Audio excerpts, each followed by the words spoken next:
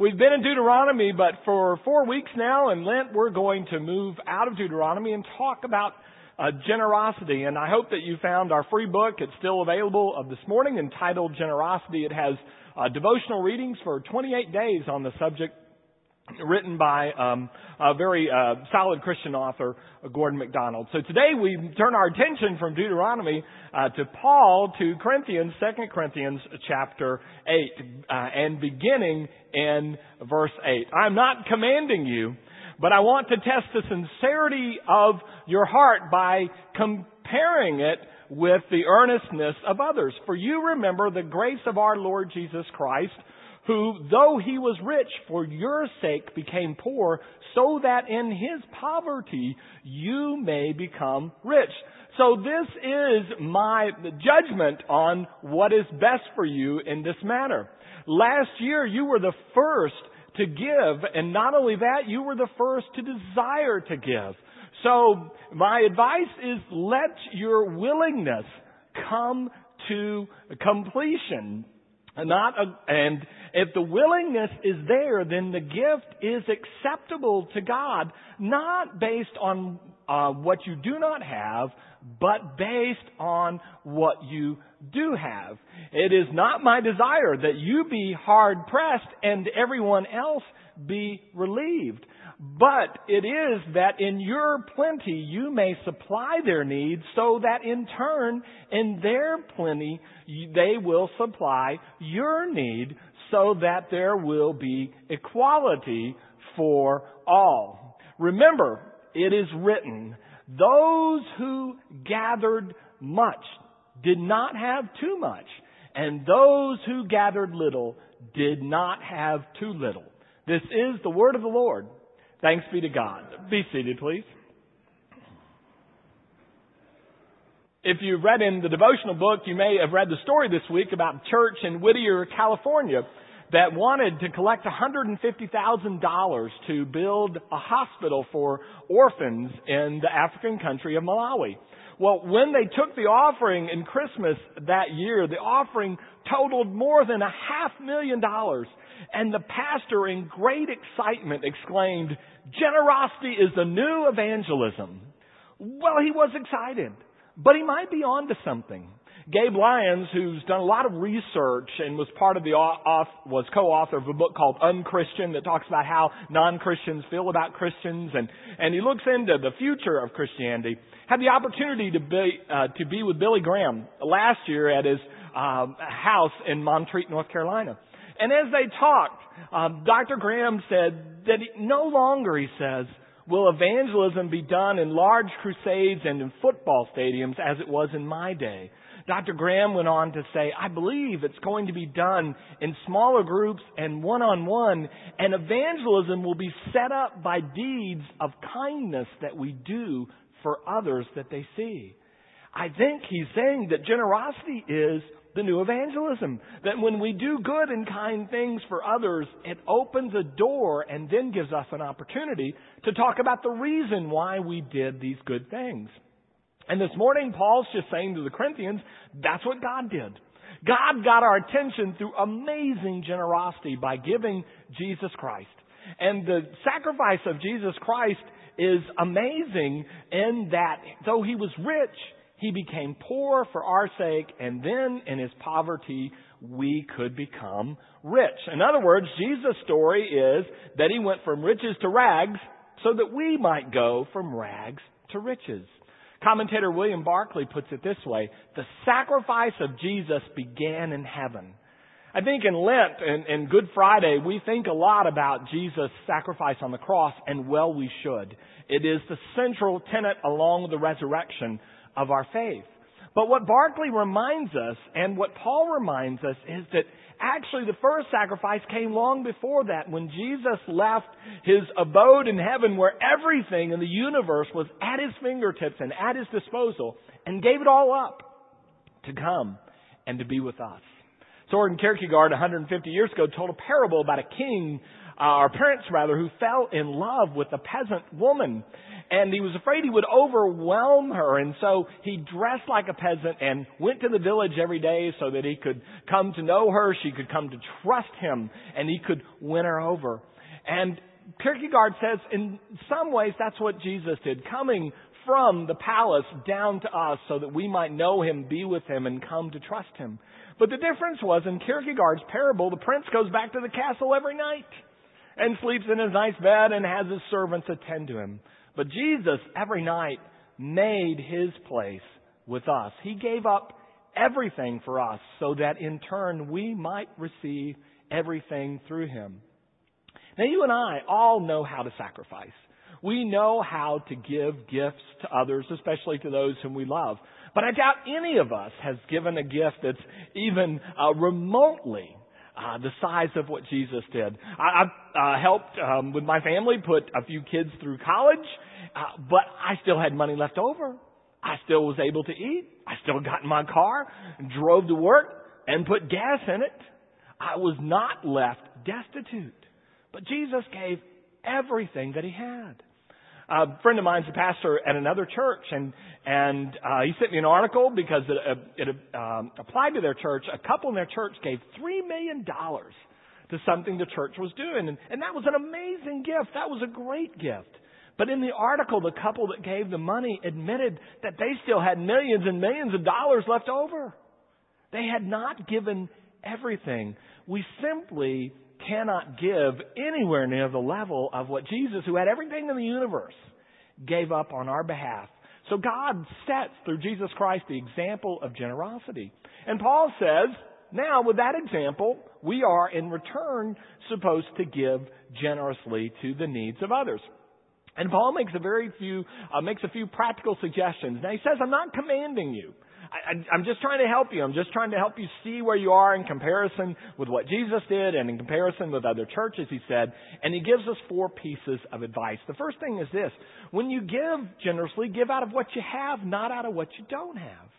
You and I have all been faced with incredible needs, whether it's the earthquake relief in Japan, or it's the needs of orphans in countries in Africa, or the needs of children on the other side of town here in San Antonio. And all of us have given, and I'm sure wished we could give more. And that's a wonderful wish. But Paul says, don't let that wish to do more keep you from doing what you can. Too many people with very sincere motives wait for their ship to come in, and they say, when it comes in, then I'll really do something. Then I'll give generously. And Paul said, a gift is acceptable to God if you willingly give out of what you have, not out of what you don't have. Then the second thing that Paul seems to indicate is that gift is, in a sense, in proportion to what God has done for us. Now, you all know that biblically, in the Hebrew Bible, in the Old Testament, there's sort of a standard gift that's set, which is the people were to return to God 10% of what God had given to them. There was a proportional response. Now, there are a lot of people who believe that the tithe does not apply to Christians and to people of the New Testament. But before you get too excited about that, let me point out, some believe it doesn't apply because it's just not enough. That the Pharisees gave 20%, and Jesus talked about a widow who gave her widow's mites, and that was it. She walked out of that worship service and had nothing left. And so some say that the standard is even higher. I'll leave you to pray and wrestle with God and the community about that, because the main thing is that we give proportionally. We just recognize when God has blessed us, our response is then in turn to bless others. Clarence talked about being in Burundi. And I know I told you last year, when they do the offering in the churches in Burundi, everybody files past the offering basket and puts their hand in. And I would guess at least 80% of them have nothing in their hand. They haven't made a dime that week. They've lived off the crops that they were able to raise or what they were able to barter. They didn't make anything. But they're saying, God, when I get something, it's coming to you. There's that willingness. And then there are those who did make something that week, then who put it in the basket. But the emphasis is on the willingness. It says, God, when you give to me, I am going to give to others. And so there's no need to feel guilty about what we give or don't give, because it's a matter of the heart. It's a matter of willingness. And you might say, well, I'm not feeling very willing. And I'll say, okay. Paul says to the Corinthians, God loves a cheerful giver. But if you'd like to get more cheerful about your giving, if you'd like to get more willing, there's a way to do that. Jesus said, where your treasure is, there your heart will be also. And I told my Bible study class, we've spent centuries trying to prove Jesus wrong. We think whenever we love something enough, we'll finally give to it. And Jesus says, no, if you give to it, you'll start to love it. You know, think about if you went to college, where you spent your tuition money and your time. And after you made that investment, you started getting interested in that school. And so when their game's on TV, I'd turn it on and watch. You know, I spent a lot of years there and a lot of money, and so the basketball team's of interest to me. In fact, I never watched a single game that they ever played before I went to that school. I didn't even know they had a football team. I'm still not sure to this day. But you understand that, I made the investment. I made the investment and my heart followed along. I made the investment of time and energy and went to Africa. And now my heart's there and I want to support those children you saw on the screen. You can give willingly, but I think it starts by making some sort of gift in an area where God has called you. And then finally, he says that we give so that the sacrifice we sacrifice so that there will be equality. And I have to tell you, for years, the way I understood that is, well, everybody needs to sacrifice equally. So if I'm giving 10%, you should give 10%. And if you're giving 12, I should give 12, or whatever it is. And that was what it was about, equal sacrifice. And maybe Paul's talking about that. But when he talks about the fact that when people were hungry in the wilderness and God rained down manna from heaven, everybody got the same amount, depending on the size of their family. Each person got the same. No matter how much they gathered, they found the miracle was not only did they have manna, but they had just enough for their family, no more. And it reminded me that maybe what we're talking about here is not just equality of sacrifice, but we're talking about equality of access to resources, food, water. As the children mentioned this morning, shoes. What happened when the Holy Spirit came upon the first church? In Acts 2, it says they got together and they shared so that everybody had their needs met. One of the things that troubles those of us who go to Africa, and may trouble you as well, is why do we have and they don't? And I don't really have a complete answer to that, but I think part of the answer is I have so that I can share with them so that they might have. That becomes a key, is not equality necessarily of giving, but equality that everybody ought to have food, everybody ought to have shoes, everybody ought to have water. And instead of raining it down from heaven like God did in the wilderness, the distribution center is right here. God puts it in my hands and your hands and says, now distribute it. They only collect what we give to them through what God has given us. We've become the agents of distribution for the generosity of God. Well, Paul didn't say this in Corinthians, but I have to guess that Paul understood that whatever he had came first from God. And I just have to tell you, when it comes to generosity, you're never going to really get to be as generous as you can be with other people, with your family, with God, if you think that what you have is yours. When you start to understand that what you have is a gift from God, and you hold it a little more loosely, then you're able to let it flow from you to others. And so I think Paul knew that whatever he had and whatever the Corinthians had, it started first with the fact that God had given it to them, so they gave it to others. Now, I have to admit, I can't really tell you how the Corinthians responded to this letter. I don't know. I know Paul showed up in Jerusalem with an offering. How much of the offering came from Corinth? I don't know. I know Paul got arrested for an unrelated and unsubstantiated charge while he was there, but he did bring the offering.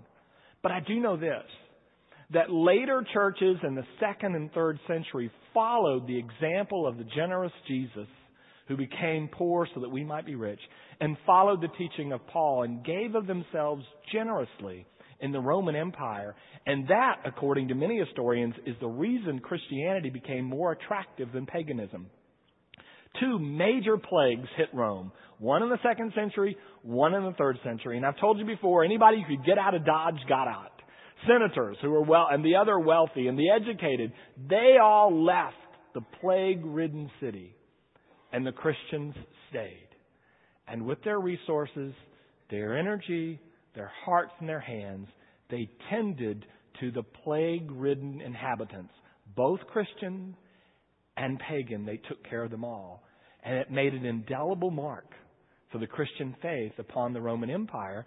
So by the time Constantine blessed the Roman Empire in 312, Christians already had won the day for their generous giving of even their very lives, as many died during the plague, nursing those who were sick. So by the end of the 4th century, when the Emperor Julian's trying to overturn Constantine and puts the Christians out the door, he has this complaint. He says, those impious Galileans, in other words, those irreligious followers of Jesus, because they don't follow Zeus and the other gods, he said the problem with them is they not only feed their own poor, they feed our poor, while our lack of aid to the poor is obvious to everyone. What he's saying is, the Christians are cheating. They're getting out there and generously taking care of people in need, and they're making us look bad. And while the Romans look bad, because of the generosity of Christians, our God looked good, and people were drawn away from paganism to Christianity. It is as the pastor in California remarked in his excitement, generosity is the new evangelism.